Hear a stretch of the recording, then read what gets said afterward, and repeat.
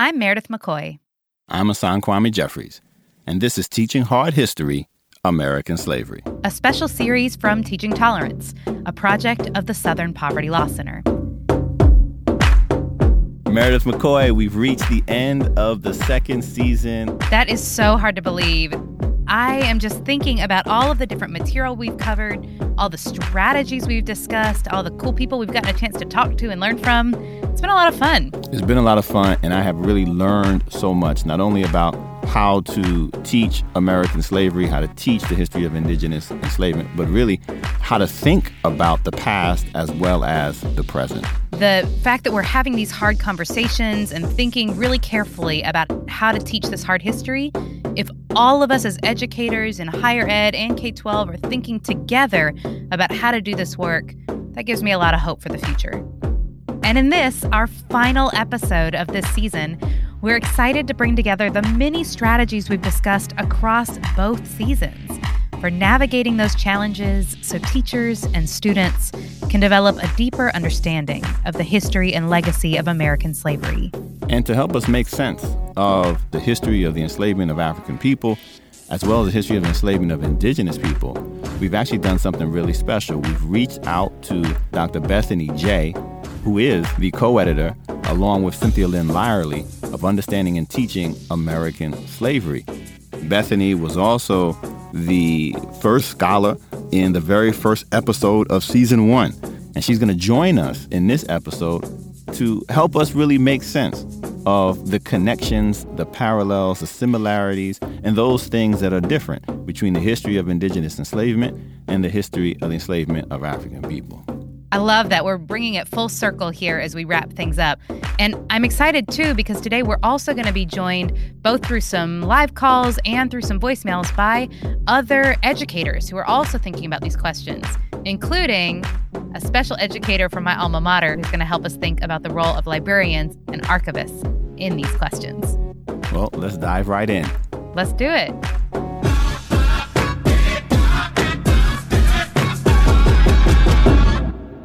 Bethany, it is really great to have you back. Thank you so much for joining us for this last episode. I can think of no better person to close out this second season. So welcome back. Thanks for having me. We're so glad you're here. Yes, I'm too. So as we wrap up and reflect on where we've been and how we've grown in our thinking about this issue of teaching the hard history of enslavement, I'm wondering if you could help us start by thinking about trends and resonances that have come up across season 1 and season 2. What have you noticed in thinking about these two seasons?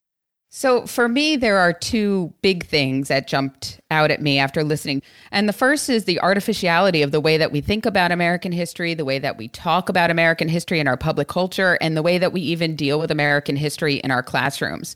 The notion that American history begins with the Pilgrims is really complicated by these stories. But even more broadly, we have this narrative of the United States as sort of becoming multicultural, that somehow diversity is a product of modernity.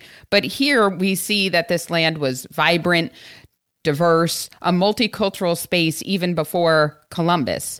And as we look at this land even after European colonization, we continue to see it as a multicultural space occupied by many diverse groups of indigenous peoples, European colonists, Africans, and all of these groups' descendants.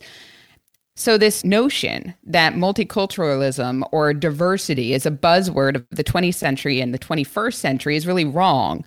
And if we want to understand the lived experience of people in the past, we need to acknowledge and understand this diversity and the varieties of experiences that all of these different groups had with one another.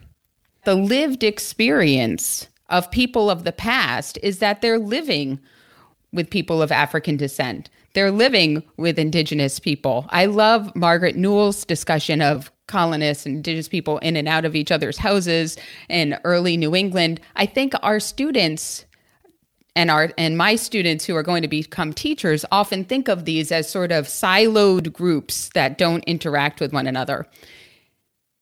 We have to pull apart those silos, and that means inserting, right, allowing indigenous people, allowing people of color into the curriculum throughout the continuum, and also changing that chronology too, so that we we're beginning the story in a different space. For your students who are then going to themselves go out into their own classrooms and teach social studies, how do you think about helping them reframe their curricular materials, their resources that might have just that sort of very traditional narrative that you're talking about working against when you are helping them to think about histories of enslavement? One of the challenges that I was considering as I was listening to this season is the way in which state frameworks are imagined. And I know for Massachusetts, for example, in the high school frameworks, within the context of U.S. history, no course goes before like 1763. American history begins with the sort of French and Indian War in the Massachusetts frameworks. And so part of what I think we need to do to sort of reframe this history is choose a different beginning.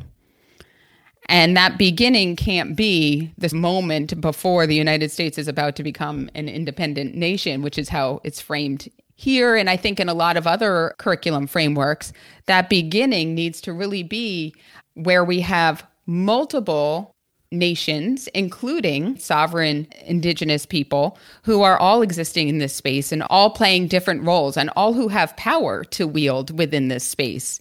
So I think we really need to sort of think about American history, and I encourage my students to think about American history as a history that always includes diverse peoples right from the start, and not just in moments where it's easy to talk about those histories. I've been thinking a lot about this issue of how when I was teaching U.S. history, and for many of my students coming into my classroom now at the college level, they only have learned about enslavement in the context of the Atlantic seaboard. And so I think part of what we've been doing about thinking about the Midwest and the West Coast, thinking about enslavement under the Spanish Empire as well as under the British Empire, we've really tried, I think, in this season to sort of blow up our understandings of where does slavery happen and when does slavery happen, particularly in the Christina Snyder episode and in the Andres Resendez episodes, that there are some really provocative opportunities for us to think about expanding our understanding of who has experienced enslavement. Yeah, listening to this season has really been sort of surreal because when I listen to those episodes on Indigenous slavery, so many of the stories are stories that I know, but not in the context in which we're talking about them in season 2. When we think about it within the larger narrative of slavery, it's happening in a different chronology. It's happening in different spaces. We have the Spanish in Central and South America, for example. The second season underscores that the history of Europeans enslaving people in the Americas begins in the 15th century and not in the 17th. In some places, native slavery was outlawed well before the 13th Amendment, and in some places it persisted well after the 13th Amendment. But there are also through lines that are the same: the exploitation of people to extract labor for profit, the use of violence as a mechanism of control, but even more importantly, the persistence of slavery. I think it was Christina Snyder in one of the first episodes started talking about slavery, the way that it mutates and transforms as almost viral. The fact that despite legal, political, or even moral barriers to enslavement, the institution persists. It persists for indigenous people with things like debt peonage and apprenticeships long after the institution was supposedly outlawed. It persists in ways that mirror what we know as quote-unquote slavery by another name in African American history, and it mirrors the way slavery persists today. I often, when I start my U.S. history classes, I begin them taking a sort of much wider view of saying, look, it's not predestined that the United States is going to occupy this landscape. So let's think about what North America, Central America, South America, the Caribbean looked like in this space and in this moment. And when we take that view, we really do start to see the very different ways and the different chronology of slavery emerge. I love teaching with the requirement. Christina Snyder talks about the requirement, and the requirement becomes one of the first ways that my students are like, wait a minute, this doesn't make any sense, a sort of legal mechanism to enslave people that they have no idea what you're saying. It lays so bare some of the nonsensical, right, legal ways in which people are enslaved. That's so right. And in that way, sort of unsettling for students, that perceived inevitability and permanence of settler colonialism is a really important, I think, classroom tool for helping students to imagine alternative ways that history could have gone, and therefore also alternative futures for where we might go from here. And I think that concept of settler colonialism is so powerful because I know my students, and I'm in New England, we often think about English settlers as being refugees from empire and not really agents of empire.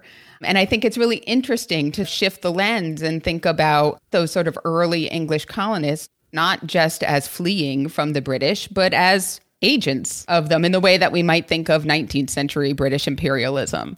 It's a whole different sort of lens to flip on. And I think it makes it easier for our students then to see the different power players, on the continent, and to see the multiple motives that English settlers had. I tell you, one of the things, Bethany, that really stuck out to me as well was this notion of the persistence of slavery, that there are times throughout the history of this New World slavery, if you will, that governments, that individuals, and of course those who are being enslaved themselves, are actually trying to end the system, and yet it persists for centuries, and not by accident, but rather because of the purposeful actions of certain individuals, as well as the purposeful actions of companies, corporations, businesses, and governments. And that ought not be lost. The persistence of slavery isn't an accident of history. It's the result of people wanting to maintain this institution of exploitation for personal profit and gain. And you really see that over the centuries in the ties, the mirror reflections and the interactions between the enslavement of indigenous people and the enslavement of African people. One of the more powerful, one of the more powerful realizations that came through in season 2 was this idea that maybe slavery, as we've always imagined it, right? Thinking about the African, American experience of enslavement is the exception to the rule, right? The legal, out in the open, version of slavery that we are so used to, that really the sort of more under the radar, legally ambiguous sort of forms of slavery is actually more the sort of rule for how slavery has existed and still does exist today. And then that African-American experience is in some ways exceptional in how out in the open and legal and protected it was. Yeah, that's an interesting notion, because in some ways that makes for considering the enslavement of African people here, an extension of more common traditions, more common forms. But then it also, I think, helps explain why with abolition and emancipation in 1865, you still have these versions of unfreedom and unforced labor, because you almost have a reversion back to the ways in which people were being enslaved beyond and outside of what we consider to be the enslavement, the system of transatlantic world slavery as it related to African Americans, which would help explain, too, why it's been so hard to get rid of and eliminate and completely abolish the institution of slavery as it has existed in sort of New World terms, if you will, post-1500, and continues to exist in various facets across the world today. I keep coming back to that saying, history doesn't repeat, it rhymes. Mm-hmm. And that saying was sort of going through my head as I listened to the entire second season and thinking in some places we really do see history repeating here more than just rhyming as we look at these tactics that are being used. And applied to different groups at different times. Yep. Right? In part because they have been tried and they have been tested. You mentioned Andreas Resendes in episode 7 and 8 talking about debt peonage and the forms of involuntary servitude that we see African Americans trapped in the late 1800s certainly have been practiced and tried and tested and worked with regard to the enslavement of indigenous people earlier on. That to me was one of the most powerful discussions of the second season. And really, I think that conversation with Andreas brought together these 2 seasons so well. Bethany, you had mentioned this idea that students approach the study of this subject thinking about African Americans, Native Americans, indigenous people, colonists as sort of existing in these siloed groups. And well, clearly they were not, right? They're interacting, they're engaging, they're almost never apart. Mm-hmm.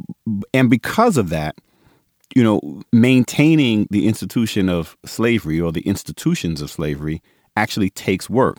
I mean, one of the things that we don't do a very good job of is talking about and teaching the ways in which the institution of slavery is maintained. It's not a natural law that there will be enslaved people and there will be free people. It actually takes a lot of work. It strikes me that the systems used to maintain, the many varied systems used to maintain slavery are one of these areas of continuity, or at least there are some real parallels between the systems used to maintain the enslavement of indigenous people and the systems used to maintain the enslavement of African people. Is that something that you saw as well? I think we see that so much across both seasons as really probably the predominant way that slavery is maintained. The persistence of violence as a mechanism to maintain slavery, violence or the threat of violence. But then also looking at the ways in which governments and legal codes adapt to the changing nature of slavery. We see this in the African experience as we watch the sort of Virginia laws, right, slowly mutate until they become a real slave society. And we see it with indigenous slavery as well.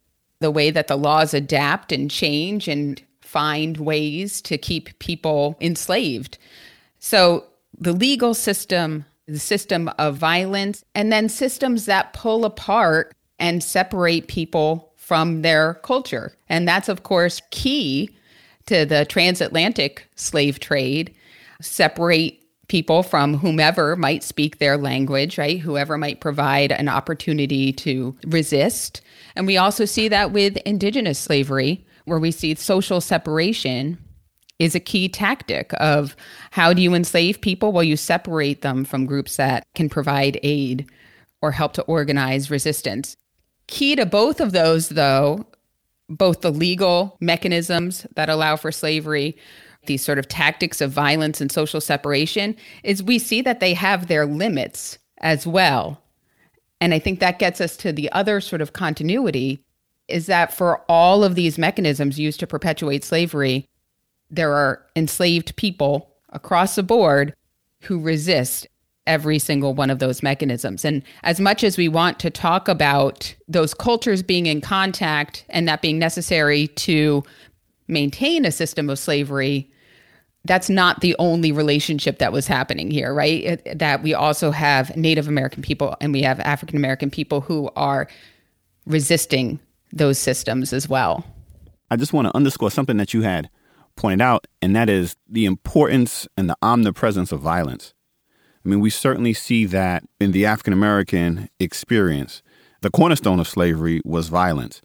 But we also see when we explore the enslavement of indigenous people that the cornerstone of that enslavement was also violence. And part of the reason for that, seems to me, is because those who were being enslaved are constantly resisting. Mm-hmm. You have to use violence and the threat of violence and make it real, whether that's the physical violence of beating and the like, or that sort of social violence of separating person from community and family, that is really undergirding this whole thing, because people who are being enslaved, indigenous folk, African Americans, are constantly resisting. There's never a moment where we don't see people resisting at either sort of an individual level or rising to the level of mass rebellion. That strikes me as one of these important resonances across the two seasons and these subjects as well. I keep going back to Christina Snyder. You know, everybody talks about the demographic decline of indigenous people after settlement, and we often frame that as a result of disease and other issues. But, you know, Christina Snyder's estimate that for every one indigenous person taken alive and enslaved, 3 people died resisting, that to me, that's a data point, right? That we can talk about as teachers that allow us to sort of think about this moment in a different way with our students, right? It's just a sentence, but it really reframes this moment for our students, that it's not just that Native people are dying. Native people are being sold into slavery, and Native people are resisting those actions and dying in the process. And for Indigenous people, another way that this violence manifests is the separation from your land. There is a particular form of violence that is inherent to that displacement that deals with the severing of botanical relationships to medicines and the disconnection of places where your people have their stories of how they understand themselves since time immemorial.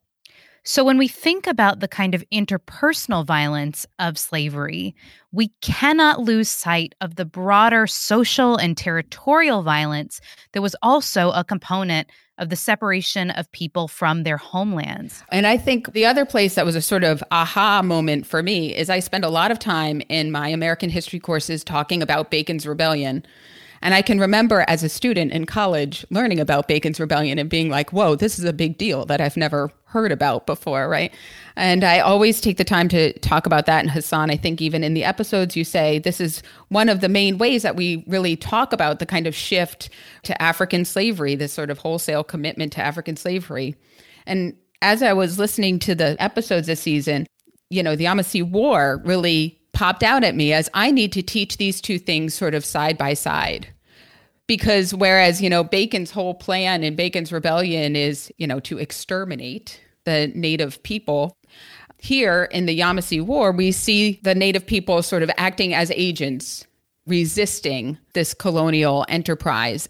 They both end up having sort of the same effect to sort of reaffirm a commitment to African slavery at the end of the day in South Carolina and Virginia. But we see Native American people playing very different roles in those two narratives. Again, it's a place where I can see right in my existing curriculum that I can take this example and I can provide my students with a different way to think about the colonial moment. And I know this will make sense to my students as well. And I think for teachers and pre-service students who are looking for strategies, some of those strategies that you've just mentioned are very closely linked to the strategies that we heard from teachers in our call-in episode this season about things like emphasizing resistance and using data points as ways to help students understand histories of enslavement across the continent.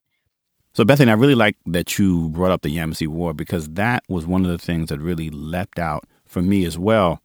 And I really appreciate you putting it into conversation with Bacon's Rebellion, because it seems to me that one of the important things that needs to be done in the classroom is to get our students to think in different ways about what it meant to be an Indigenous person living during this time, what it meant to be an African enslaved person living during this time, and in and next to these systems.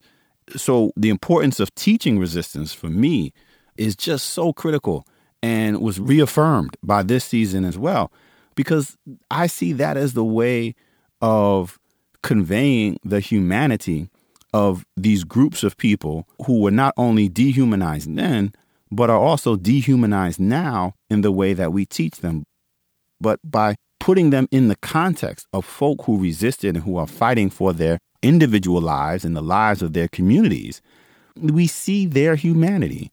I wonder if you could say a little bit about not only the importance of teaching resistance, but how do you go about teaching resistance, both from the perspective of incorporating the African-American experience, but then also the Indigenous experience as it relates to fighting slavery? The other thing that I think is so incredibly important about the Yamasee War is that we see another mechanism of resistance, which is making calculated political decisions to try to better one's life.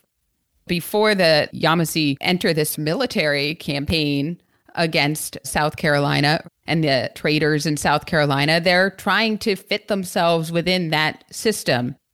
I think that's an interesting way and an important way to think about resistance, and not just as happening within a very particular context and as framed by limited sets of options. And that's really how I often think about resistance when I talk about the African American experience. Like many others, my students come to the classroom and they think of resistance as Nat Turner.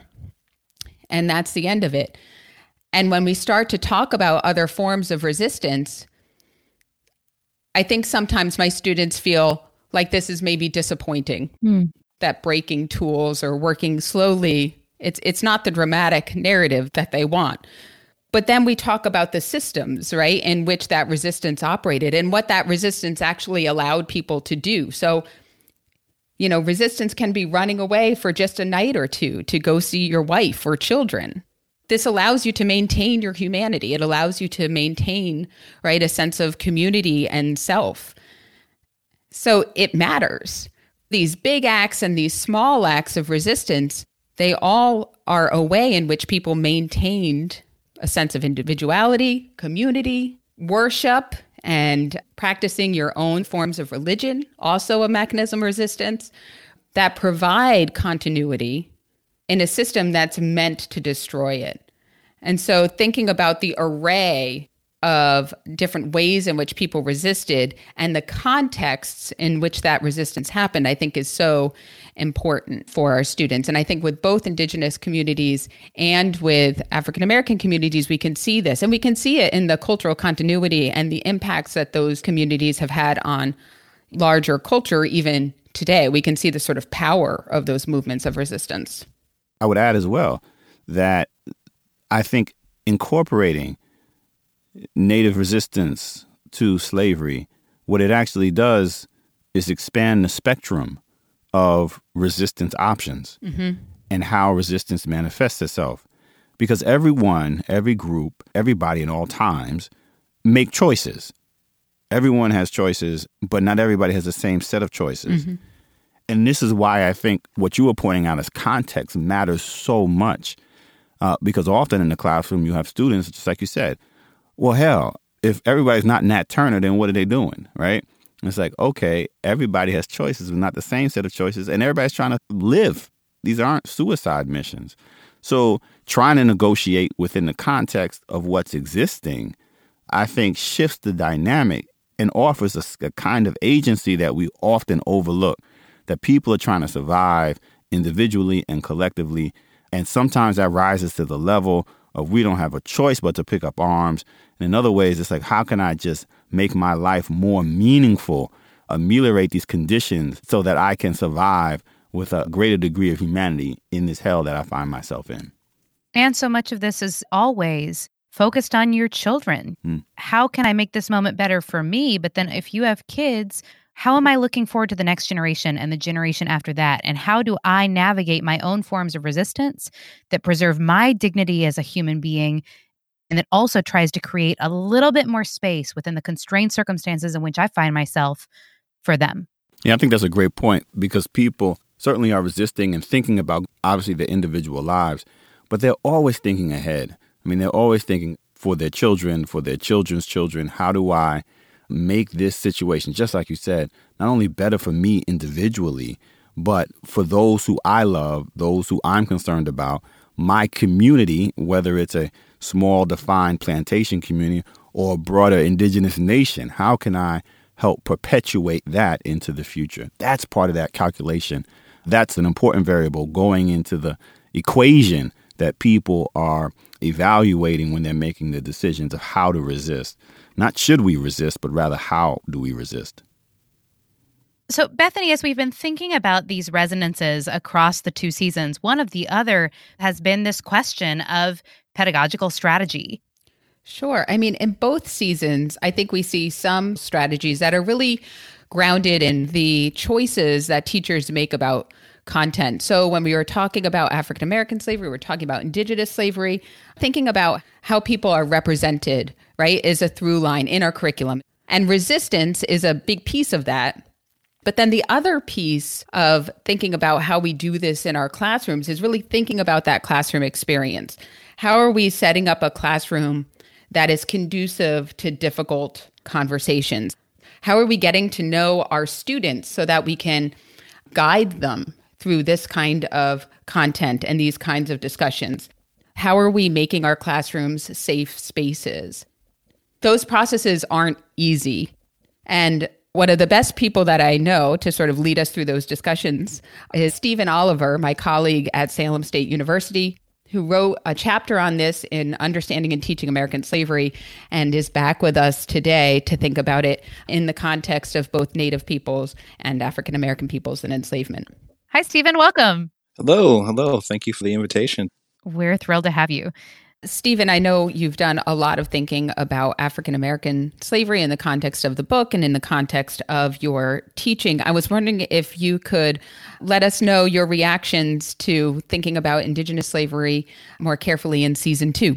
Yeah, I thought it was an amazing season and filled in a lot of the blanks for me. This was something that I knew about on a surface level. I'd heard about it throughout the years.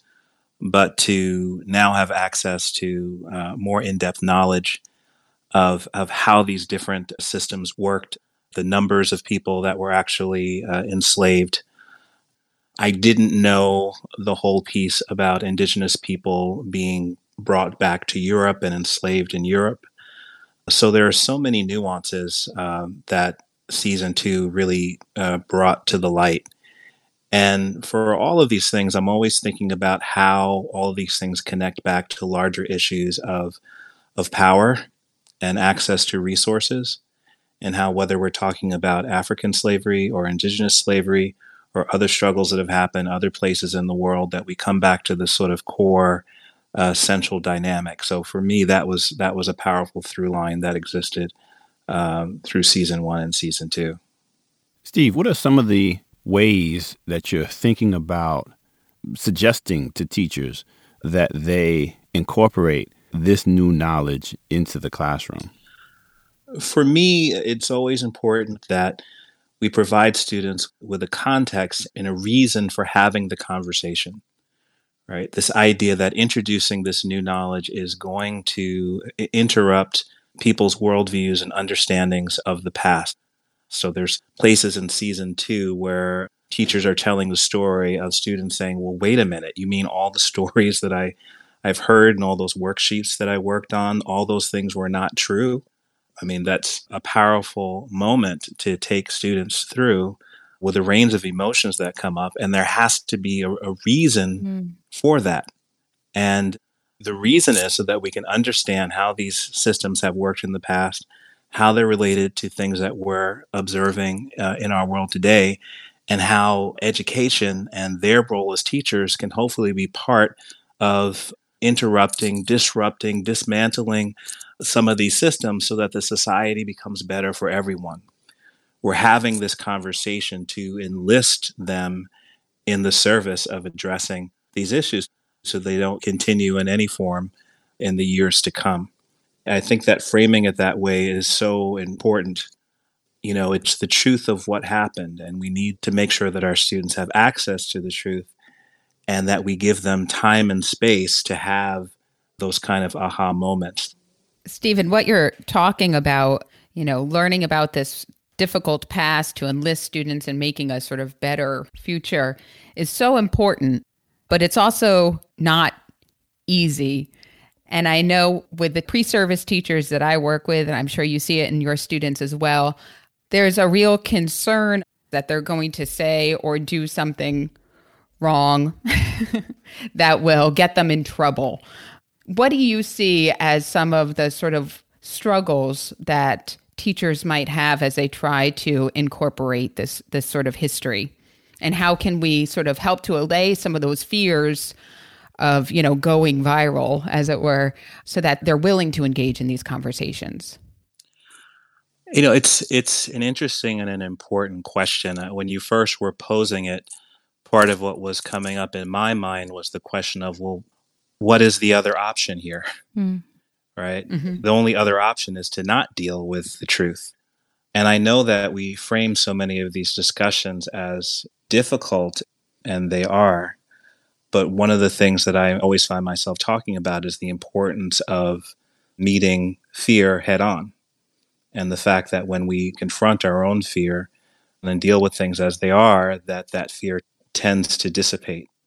So I want to challenge people to be willing to face the fear head on, to trust that our students are more resilient often than we give them credit for, and the importance of building the kind of relationships that are strong enough to hold these kinds of challenging discussions.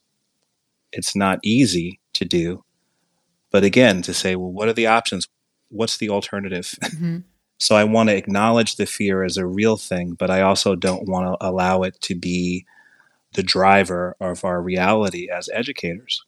I think also, I'm coming at it from the perspective of a person of color as an African American man, right? Not dealing with it, not having the conversations, and allowing people to walk into their careers with serious gaps in their knowledge. That's a far more terrifying prospect to me. And I'm trying to model for them through my own stories the fact that I make mistakes all the time. They will make mistakes all the time. And that if we're going to make mistakes, then this classroom space is the place to do it.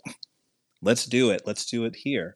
Because I'd rather have it happen in the context of our classroom than for students to go out into their careers as teachers and be making those mistakes in their own classrooms or trying to engage with individuals or communities where there'd be much more likelihood that they can cause indelible harm. What you're saying reminds me so much of one of the guests of the season, Alice Mitchell, who talks about teachers need to give themselves grace, right? To be able to be messy and to make mistakes in the classroom, that we allow that of our students, but we don't allow that for ourselves. Yeah. And often if we just talk to our students about the fact that we might make a mistake, but this is why we're doing it, we can get over those hurdles a little bit easier. I think that's definitely true. I'm often saying to students, when we know better, we do better. Mm-hmm. Mm-hmm. Right. And I have a couple of stories that I offer them of times where I've made mistakes and where my own students have called me on things. And I'm thankful that they did, because if they didn't, I would continue to make that same mistake in perpetuity. I think it's important in the kinds of assignments that I give, and I'm steeped in this idea of contemplative pedagogy, where I want people to write for what's arising for them in the present moment and being clear to them that I don't want you to write for what you think I want to hear, right? And a lot of our students have learned how to, write these reflections in a way that sometimes has a little resemblance to what they actually think and feel about something. And I really don't want them to do that, because I want them to feel free to write whatever is emerging for them. And then if there's any thing that I need to do to sort of enhance their understanding of something, then that's on me to teach more to a particular aspect. But I want them to feel very free to get all those thoughts and ideas out there so we can see things for what they are. When you're talking about giving students a place to put those uncomfortable feelings that might be coming up for them, something that I've found effective with my students is just giving them that vocabulary of settler colonialism and white supremacy as a way to frame their understanding of these things that maybe they've never really had to sit with deeply before. How do you think about those kinds of conversations about vocabulary, and where do those frameworks fit for you in your own approach to your students? By knowing about these things, we can do something about it. We can have a part in dismantling some of these systems. But in order to do that, and I remember mentioning in my episode this notion that comes from James Baldwin, this idea that, the only way to get through life is to first understand all the worst things about it, right? It's also a notion that comes from Paulo Freire and the pedagogy of the oppressed, the idea that in order for people who are oppressed to transform their own situation, they first have to understand all the mechanics by which they have come to be oppressed in order for them to be able to act upon it. So I see the discussion of white supremacy and settler colonialism and all the ways in which this language continues to evolve to be part of that kind of process. But as an African American man working with mostly white students, I had to be really clear with them about why we're having the conversation. Otherwise, students will become defensive and they will shut down. So, Stephen, on that note, what are some of your classroom approaches to getting students, especially white students, to receive this history and its contemporary implications as something other than a personal indictment against them that would then lead to them pushing back, resisting, and then shutting down in the classroom? In the course of one semester, we might deal with several different topics. Race might be one topic, but we're also talking about gender, and we're also talking about sexual orientation, and we're also talking about class. So this through line of power and access to resources and how these things have manifested throughout time allow them to understand that. And I often talk about the fact that I don't prioritize whiteness in the work that I do, or there's lots of talk now about decentralizing whiteness. So whiteness is part of the story, but it's not going to be the whole story. And I think in doing that, it gives students sort of different points of connections because they're able to see me coming at lots of different things from lots of different perspectives. To the degree that I can, I bring a lot of my own narrative and the various identities that I hold come into play. As an African American man, I'm also a gay identified man. So I'm able to talk about issues related to gender and sexual orientation in ways that they can see that I'm applying similar thought processes and strategies when dealing with issues of power wherever it manifests. And I think the other important part is trying to communicate to students that there have always been people of different backgrounds across all points in history that have been working in the struggle against whether it's white supremacy or settler colonialism, and wherever possible, providing them of examples, in this case, of white people who are writing and thinking about how they can do this, how they can be part of this struggle. Because I find if I don't do that, if students don't have any way of seeing themselves as part of the struggle, then again, they're more likely to shut down. From the perspective of a teacher, part of that struggle is to get students to understand that exploring the past is important so that we can disrupt its continuities. In other words, white supremacy isn't just a thing of the past, a system of the past. It's something that we are still struggling with now. And so they have a responsibility to explore the past so that we don't continue the practices that have led to the kinds of inequality that we see in the past and that we are experiencing in the present. It's an important challenge. It's a difficult challenge to get students ready to face. So I really appreciate what you're saying. It definitely is difficult. I was listening to a talk recently by a Reverend Kyoto Williams, who is a Black lesbian Buddhist teacher. They were talking about this issue of white supremacy and upholding white supremacy and who benefits from white supremacy. And there was this really nuanced discussion that I found challenging. They were putting forth the idea that in order to uphold white supremacy, you don't even necessarily have to be white, right? Mm-hmm. And, back to your earlier question, when I'm talking about, sort of not prioritizing whiteness or centering whiteness or having it be something that would cause white students to shut down, if you add that nuance to it and look at the ways in which, all of us, regardless of the identities we hold, can be part of upholding this construct, that becomes a really powerful thing to consider. And that is true for settler colonialism as well.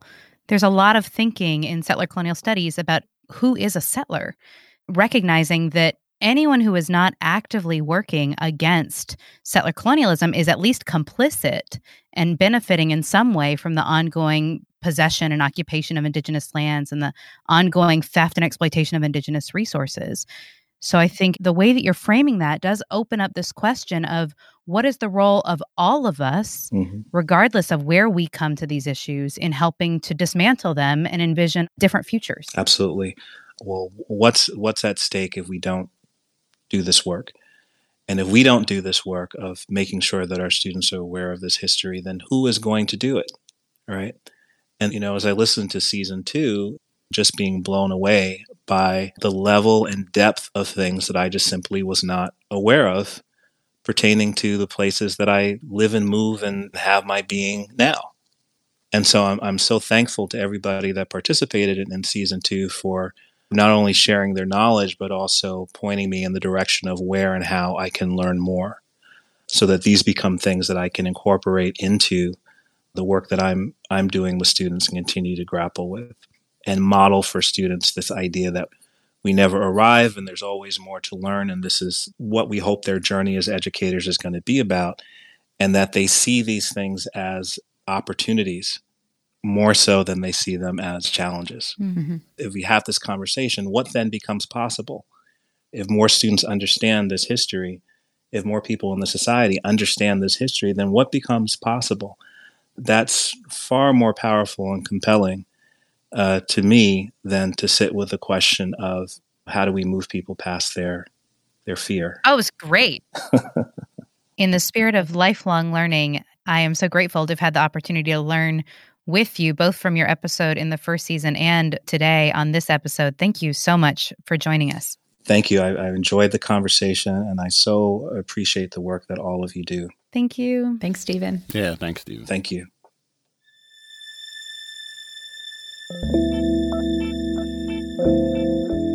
Here is a special opportunity from Learning for Justice.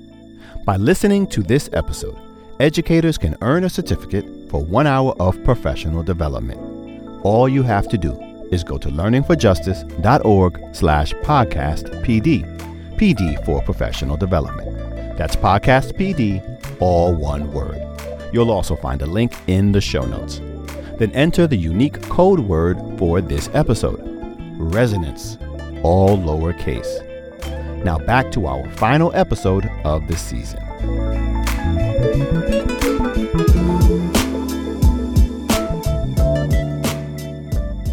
So Bethany, one of the key revisions that was made in the updated framework was to focus specifically on how to teach the history of enslavement in America at the earlier grade levels. Could you say a little word about some of the key takeaways for teachers in K through 5 and in middle school? You know, I approach this sort of question from both my experience in training future teachers who are products of an educational system that dealt with slavery in a certain way, and as a parent who's watching my twin 9-year-olds and my 12-year-old son move through elementary school. And what I've noticed is that one of the challenges that comes with teaching my students how to approach this kind of history in their future classrooms is that they're products of this kind of siloed narrative where they're thinking about Native people, they're thinking about enslaved people only in very certain places and contexts. Thanksgiving, right? 1830s South, the Civil War, right? That it is hard for them as students and as students who are imagining themselves as teachers to envision a curriculum that is more inclusive. So in college now, we're starting sort of from the ground up. The frameworks help us to do that because they operate very well with curriculum frameworks. They're an overlay to what my students have to use in the classroom that allow them to see these sort of points of intersection. So I think as we see these sort of frameworks implemented, right, it's going to have a kind of snowball effect. When you have students who are the products of a more inclusive history, then they imagine history as being more inclusive from the start. And that's where I think this sort of elementary work that we're doing is so important. That's where the incorporation of Indigenous and African American slavery into the middle and high school context is so important. The other piece of the elementary education, the conversation that really sort of stuck with me was thinking about the representation of slavery in children's literature. Ebony Thomas's, as well as Debbie Reese's episode about how African American slavery and how Indigenous peoples in general are sort of represented in children's literature. As a parent, I see that most of the ways that my children are learning history is through children's books. And not all of those books that they've come home with, whether they were assigned or whether they just found them in the library and brought them home, have been books that have done a good job of representing enslaved people or representing Indigenous people in the ways that, you know, Thomas and Reese are talking about kind of vetting books. And so that intersection, because elementary schools have so little time for actual social studies work or actual history work, it ends up getting sort of subsumed with ELA.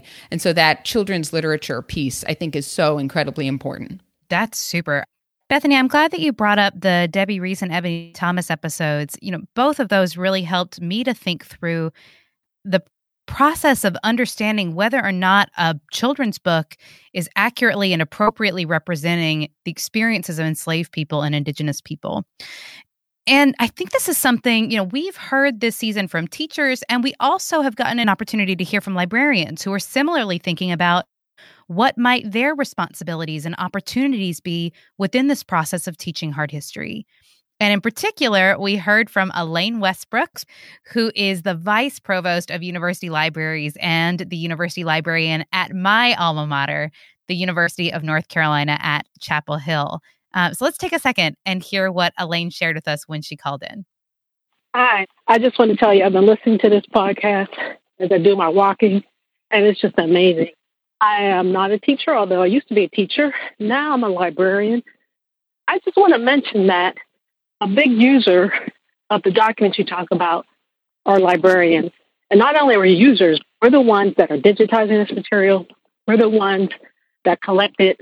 And we're the ones that try to make it accessible to teachers all over the world. And I want to know any way that librarians or archivists can support this work, teaching this hard history and making sure that the truth comes to light. I'm supportive of. Thank you. That's great. Meredith, I'm so glad Dr. Westbrooks called in and made the point that those who are not just listening to the podcast, but who are using this material aren't just teachers in the classroom, but are librarians. Because librarians truly are the gatekeepers of knowledge in our society, which means that they are pivotal to maintaining democracy. They have the keys to this access of knowledge, right? What has actually happened in the past and that we need to know about.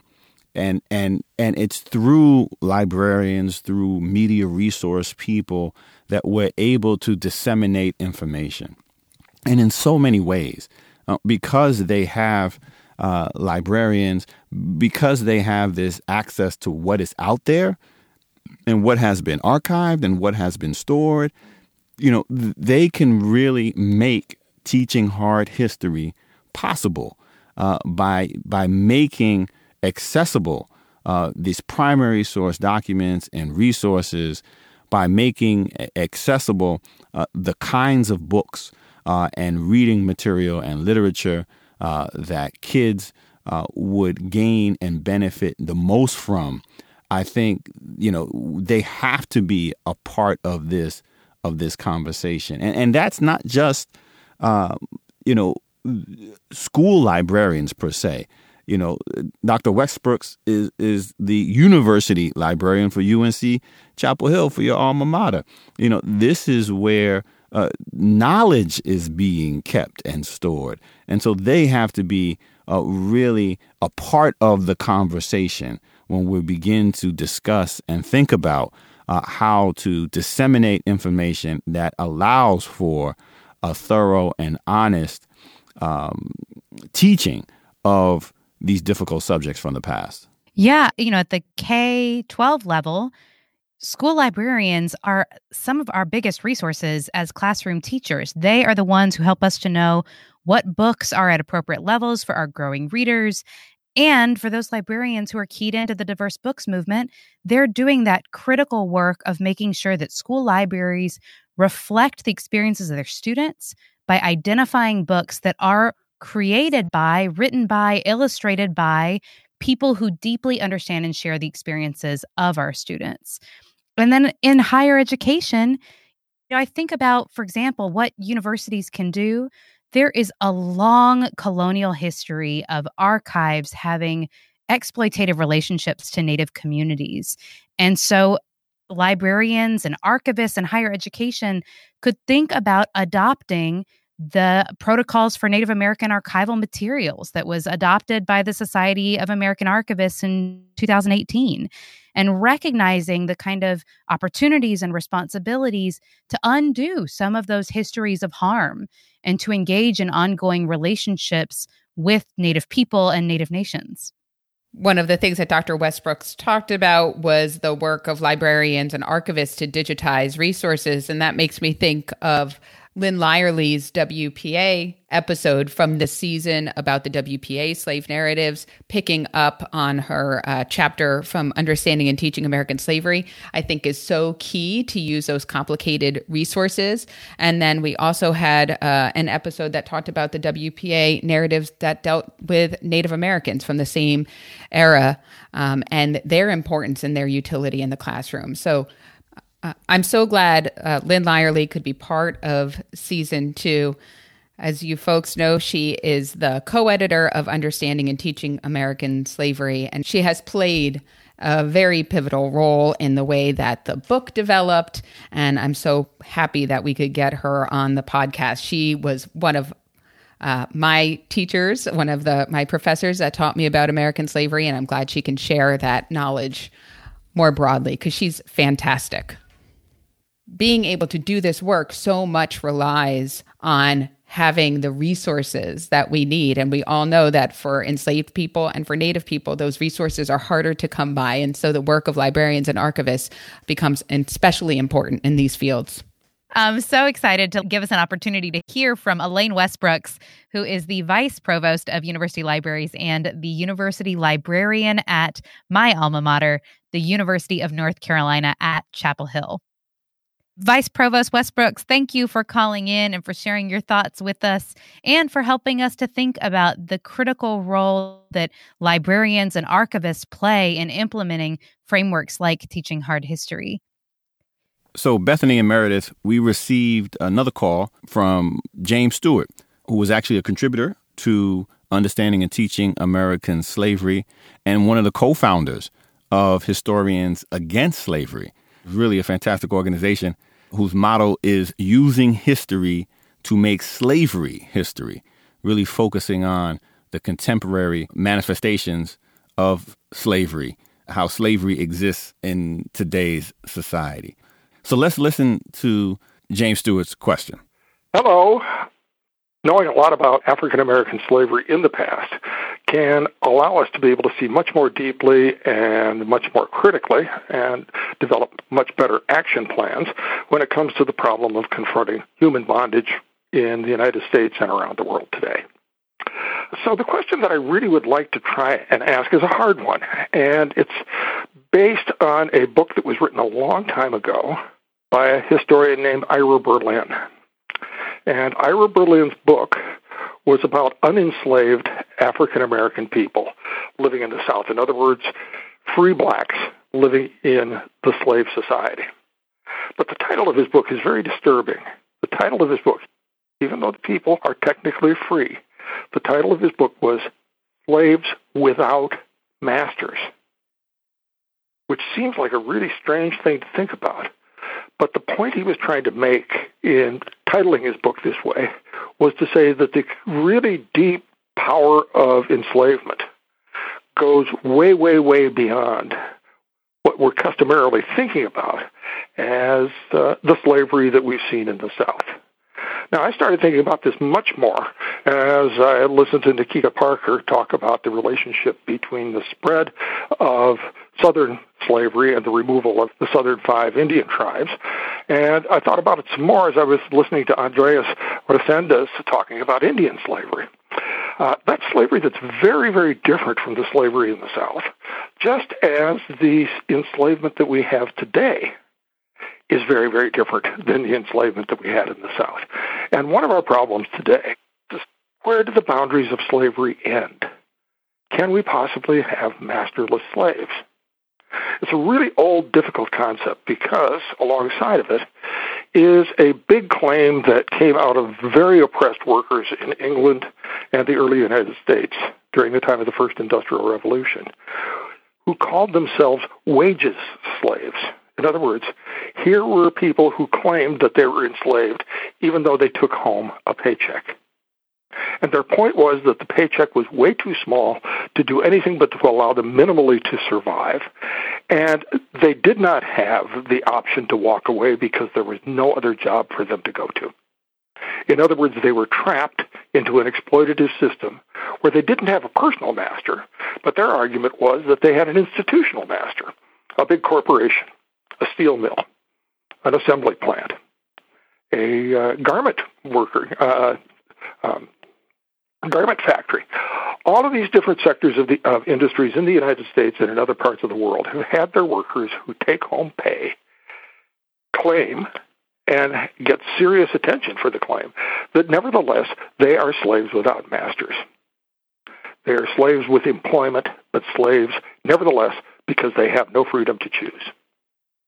Now, that becomes a very fascinating question right now. It seems to me it's a hard question, all involved with what we can think about today when we think about modern American prisons. Modern American prisons, many of them, are prisons that use imprisoned labor to create products for major corporations of all kinds, and for a great deal of the work that is done to produce material for the Defense Department, where the people inside doing the work are really not getting paid for it at all. Think about that, and think then about the proportion of dark-skinned and light-skinned people who find themselves in prisons now. Another way to think about this, which is very disturbing, has to do something with the COVID virus that we're going through now. If there are people who have no choice but to work where they are, even at the risk of death, danger, and starvation, is that slavery with another name? Is it a slave without a master? Can undocumented people working in poultry factories disassembling chickens in the middle of the COVID virus, who will be fired and have no place to go unless they continue to come to work at low pay and at risk of their lives? How close does that approximate the condition of being enslaved? So the broader question is, what's the idea behind, if there is a good idea behind, the concept of slaves without masters in the past or today? Part of this question came to me once I began to understand how different American Indian enslavement was and maybe still is, because plantations have nothing to do with this. Everything has to do with conquest, with force, and with disposable people, which sounds very much to me much more like contemporary slavery today than the plantation seems to. My only point is to get people thinking about this, and I'm glad you've given me a chance to take a second crack at it. Take care. Bye. I feel like I'm back in my comp exams. I've got a whole list of notes here. It seems like at the heart of Jim's question, which is a very good question, right, is thinking about how do we define slavery, and thinking about slavery not just perhaps as being a person who is owned by another individual, movable property, but thinking about slavery in a very kind of structural sense. You know, what are the factors that allow people's labor to be exploited, right? What are the factors that can narrow or even eliminate choice for workers? And as Jim's question highlights, there are a variety of different ways in which we can see this operating within the United States today and the sort of larger world. And I think you highlighted one characteristic that's critically important, and that's this notion of chattel slavery and property. Mm-hmm. So when we're talking about specifically and explicitly the African-American context, which extends in various iterations depending upon where and when you're looking and talking about with regard to indigenous enslavement, and that is the reduction of the laborer to property, property that could be bought and sold. We try to apply that to the contemporary context for the worker who's in the early 20th century textile mill or the factory shop or the poultry plant today. Certainly there are questions of poor wages, questions of being forced to work, even in prison. When you move into prisons, I think the lines begin to blur, right? Because there's certainly these are gradations. But, there's a difference between, someone who's being literally forced to work for starvation wages or they lose their job and somebody who could be sold and considered property and all the other rights that are denied them outside of the workplace. Because whereas slavery certainly was across the board, and historians against slavery, their sort of definition of slavery connects to this. When people are forced to work against their will for the profit of others, slavery absolutely is an economic system in all of its iterations that has these social components as well to help justify it. But it is more than just that sort of putting people to work. That may be the purpose. I think those other social components, the denying people their right to mobility, to move, and the stripping away of all these other basic human rights is a critical component of that broader definition. And I think Jim was getting at this. It's not so much, is this the same thing as what existed before, but rather, how do these forms of forced labor, unfair labor, exploitative labor that exist today, that we see today, how do they connect to this universe of unfree labor? And I think that's important to keep in the conversation, because at the heart of slavery, and I think we learned this through your work, we learned this through the first season and the second season, is this exploitation of people, the extraction of their labor. And that's the heart of it. And that doesn't suddenly end when the explicit systems of enslavement end. The goal is to extract labor at minimum cost. That's capitalism. And we're still in that system. And when you look at the margins of that system, we see these practices that are unfair, that really connect back, or should be. We should think of them as extensions of connections to these earlier systems of unfreedom. Yeah, and I guess sort of Jim's challenging us really to think about expanding that definition of slavery. That just because a person is not physically owned by another person doesn't mean that an exploitive system is not in place. There's like two elements to that we need to think about when we're talking about these systems of unfreedom in the contemporary context and what amounts to slavery, is that you want to be able to explain and use language and descriptions that capture the essence of what this is.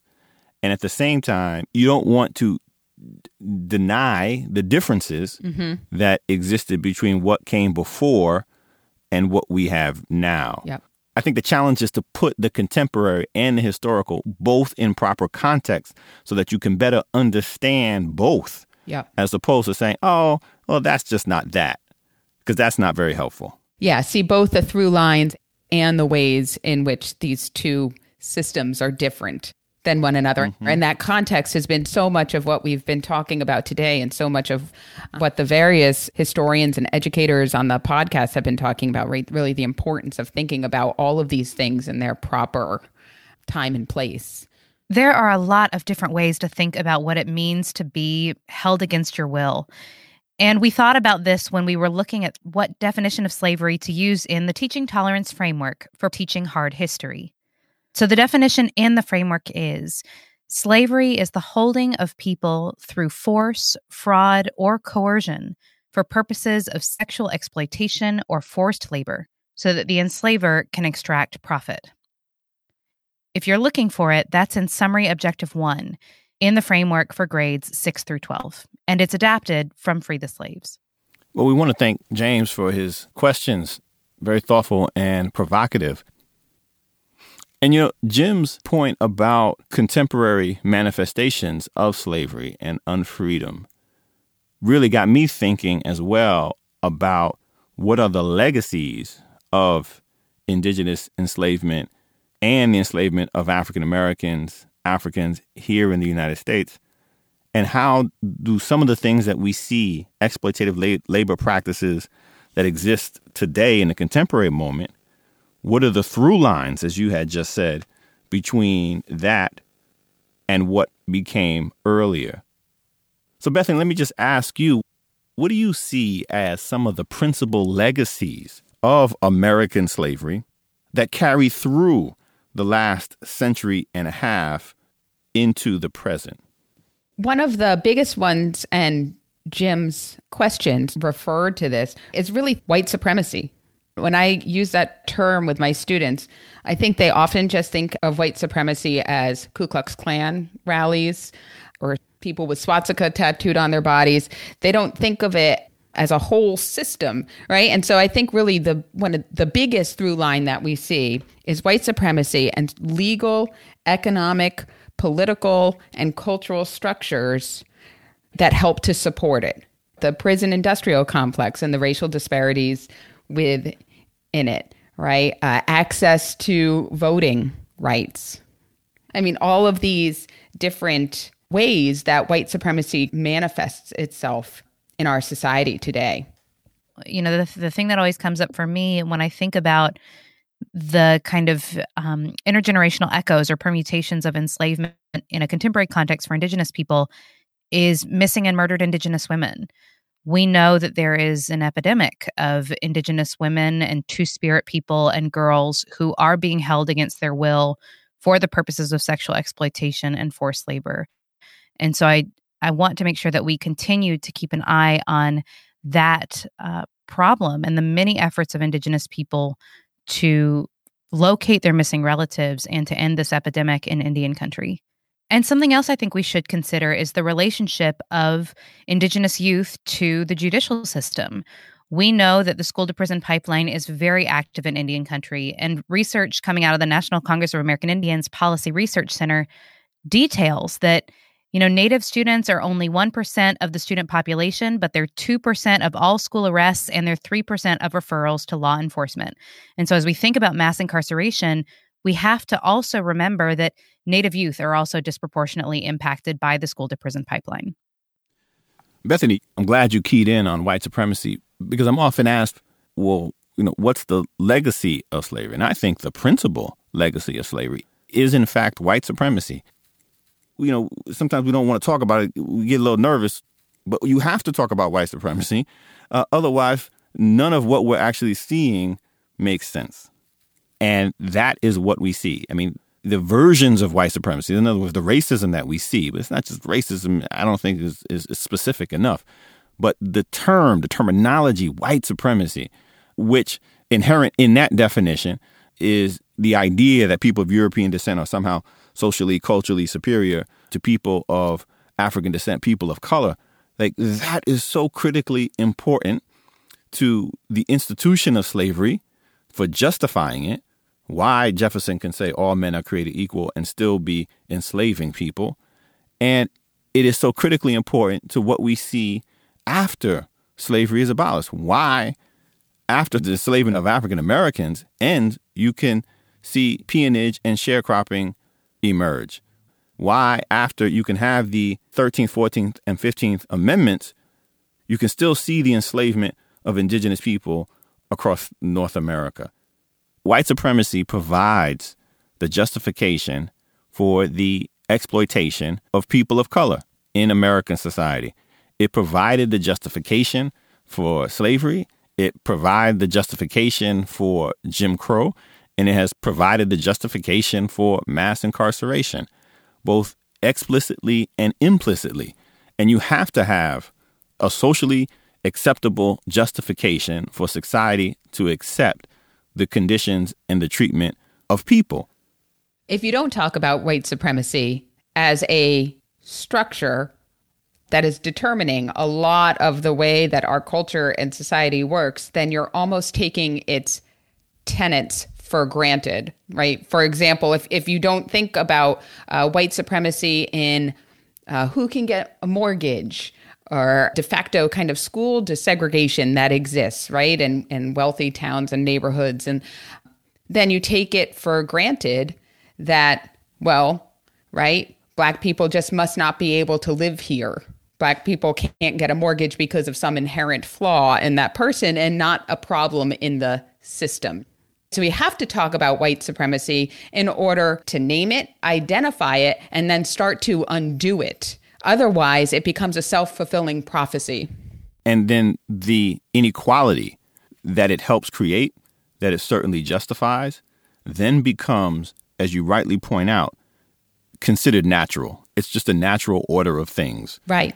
When we know, in fact, that inequality is the product of purposeful decision-making, policies, and practices over the course of generations. Centuries. Over centuries, absolutely. And so we have to name it in order to be able to explain it. Right. And that's where the American problem of talking about race, and not just race as something that belongs to African American people, but also thinking about whiteness and white supremacy. And our problem with having those big conversations sort of dooms us into this cycle. That's what I'm hoping that teaching hard history can help us to remedy. Oh, absolutely. We're not just interested in exploring oppression. We're not just interested in sort of dissecting and trying to make sense of that, although you absolutely have to. That's the context. Those are the systems that we're dealing with. But also recognizing the agency of the people who are being exploited by these various systems, who are being oppressed. So studying the marginalized people and giving them voice. And one way to do that, of course, is to focus on resistance, the way they fight back and the change that they have made over the centuries, whether that's folk engaged in rebellion in what has become New Mexico, or people who are taking to the streets in Watts, or calling for Black power in Mississippi. And we were going to be continuing that exploration in our third season. Season 1 and 2 really focused on American slavery, drawing on the work that you and Cynthia Lynn Lyerly did with understanding and teaching American slavery. And for our third season, we are going to be focusing on the African American freedom struggle in the 20th century, centered on the civil rights movement, taking a deep dive into the ways in which African Americans have continued this struggle for freedom. It's going to be good. We're sort of placed in this sequence in part because you can't understand the obstacles that Black folk were facing and what they were fighting against, as well as what they were fighting for, these basic civil rights and human rights that continued to be denied them after the moment of emancipation, unless you understand this centuries-long history of enslavement and then what came after. I love that your book on understanding and teaching the civil rights movement has come out.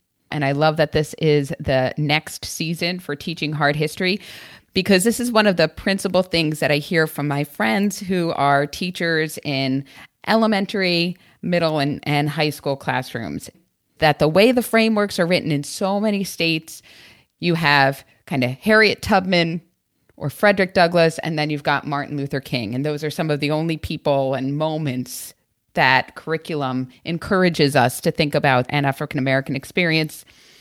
Ebony Thomas, I think, also talked about this in her podcast episode. And what my friends in the classroom have said, and what I've talked with my students who are going to be teachers about, is how can you understand the civil rights movement if you don't understand slavery, if you don't understand segregation, if you don't understand everything that came before? So having spent these 2 seasons really thinking carefully about what does slavery look like, I love that we get to pivot in season 3 and think about the leaders, the everyday people who worked together to make a change during the civil rights movement. And I would just echo that as teachers have thought about the intersections of Black and Indigenous experiences and the kinds of solidarities between Black and Indigenous people, that they carry that interest with them into the next season and continue to think about the intersections between the American Indian movement and the civil rights movement and other struggles for Indigenous freedom. I think we can see how carrying all of these threads that we have to continue to bring through the curriculum. Yeah, and I think what you're describing in terms of understanding the civil rights movement, because you understand this history of enslavement, is also true for understanding contemporary movements for Indigenous freedom. So when we think about, for example, the current standoff between Native nations in South Dakota and the South Dakota governor, or just a couple of years ago when we think about the fight against the Dakota Access Pipeline, in order to understand these efforts to protect and promote tribal sovereignty, we have to see them within this legacy of 500 years of fighting against settler colonial encroachment, including fighting against these longer legacies of the various permutations of enslavement. Meredith, before we go, I understand that we received another voicemail that we need to listen to and get some reactions from. Okay. So let's cue that up and play it now. Let's go for it. Hey, Meredith. This is Monita Bell, Interim Co-Director for Teaching Tolerance. I just want to give you a special thank you for stepping in to lend your voice and your perspective to this season of the podcast. We will miss you so much, and thank you for continuing to serve on the Teaching Hard History Advisory Board. Your contribution is just invaluable. So thank you and kudos for all your excellent work. We just wish you all the best for the endeavors you have ahead of you, and we will be in touch. That is so kind. I totally didn't know that was going to happen. That is so lovely. Thank you. I have really appreciated and enjoyed this opportunity to learn by doing the podcast with you, Hassan, this season, and learning from our guests and learning from engaging with the teachers who've been listening to us. And it's just been a wonderful experience for me, and I hope that I have shared as much with y'all as you have shared with me. So thank you. Absolutely. It's been a great joy. And, we also have our executive producer, Kate Schuster, on the line. Kate, would you like to say a few words? Yeah, I definitely would. This 18 months or so that I have worked with Meredith has changed my life. And it hasn't just changed my life, it's changed my practice and the practice of tens of thousands of teachers and by proxy, hundreds of thousands of students. And I don't think that's an exaggeration. And I do want to say to you, Meredith, that you have been incredibly patient in answering the questions that I've asked and a lot of people have asked as we took on the ambitious task of rewriting the frameworks and putting together this podcast. I feel like you're incredibly erudite, a living bibliography, that there has never been a time in our acquaintance where I didn't say, hi, do you know where I can find this information? And you would know where to find it. And I feel like you've just been this incredible collaborator, that you've taken up new projects, often with a ragtag bunch of strangers. And you've really shown all of us on your team how essential teamwork really is to generate genuinely interdisciplinary scholarship. And so I just cannot say enough that, well, I think you have a face for TV. You definitely have a voice for radio.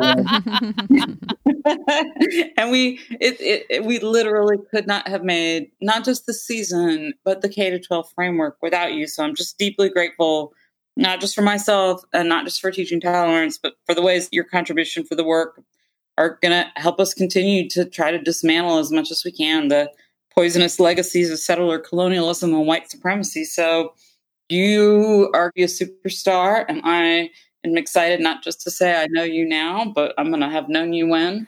And I don't know if I'm saying this right, but it is the way to say it miigwech? Aw. Yeah, miigwech. Miigwech. Thank you for that. I think one of the things that I love so much about this podcast is that it is a way to facilitate the necessary conversations between teachers who are doing the work in the classroom every day and those of us who are trying to brainstorm the best ways that we can support and contribute to that important work. And so I, as a former middle school teacher who has a lot of longing to be back with my 12-year-olds, have been really grateful for this opportunity to think about classroom practice in this kind of communication with Hassan and with all of our guests and all of our listeners. And I just also want to note that the insights that I have been able to share here on the podcast that I have tried to bring into this conversation are the result of conversations happening far beyond me, conversations happening with the many Indigenous scholars who have been doing this work in history and in American studies and in Indigenous studies and in education for decades. And so I can't take any of the praise here for this. This is the thinking that has shaped me, that has come from Indigenous scholars who have walked me through this process and who will be here to pick up the work when I'm done with it. So a big shout out to them as well. Well, from everyone on the Teaching Hard History podcast team, Meredith, we really thank you for all that you have brought to the table. And I personally thank you for being a co-host. You've just made this such an enjoyable experience. And I've often found myself just sitting back and listening, probably too much. I was like taking notes. And I was like, oh, wait, no, Meredith got that. I don't need to add anything. No, this is good. Made life so easy. I feel the same way about you. Thank you, Hassan. It's been a real joy. And I have listened and learned so much in the season. Just wouldn't have been a season without you. And I know how much work it takes. So I'm so glad that you made the time to be a part of this special podcast, this special team. And we know we got to let you go.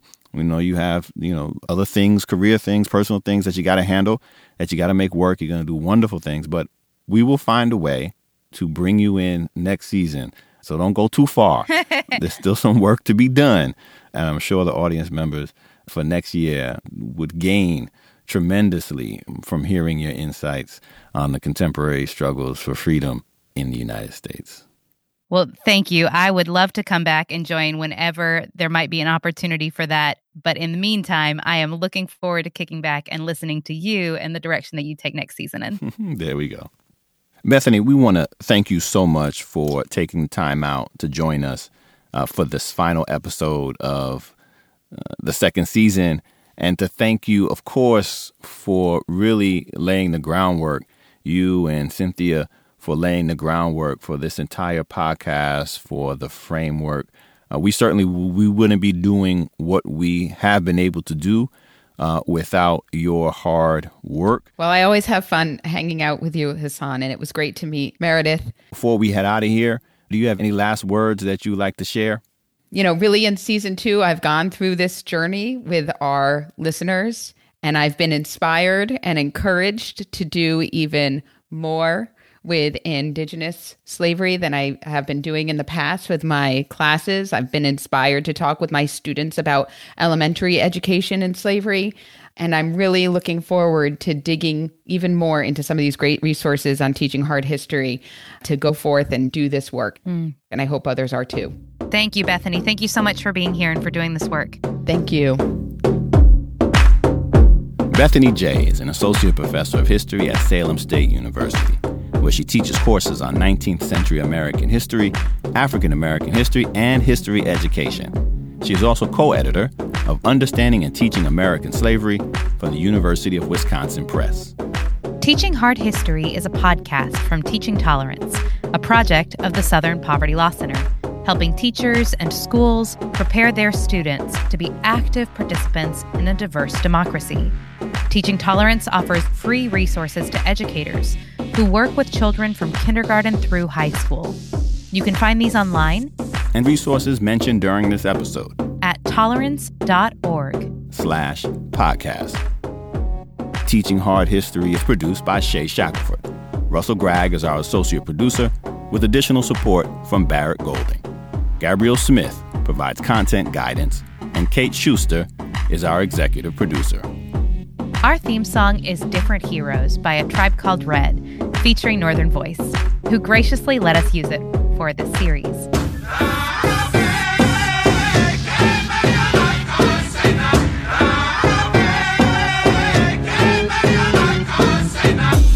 And we'll be back in a couple of months with season 3.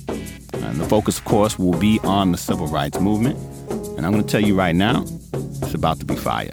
We have new ways of focusing on teaching the African American freedom struggle. We're going to have civil rights playlists, Spotify lists. We're going to be talking about nonviolence and self-defense, complicating King, complicating Malcolm X. How do you teach him? So stay tight, come back, and be ready for some more. Man, I cannot wait to listen to those episodes. In the meantime, that's a wrap for season 2. Stay healthy, stay safe, y'all. I'm Dr. Hassan Kwame Jeffries, Associate Professor of History at The Ohio State University. I'm Dr. Meredith McCoy, Assistant Professor of American Studies and History at Carleton College. And we're your hosts for Teaching Hard History, American Slavery.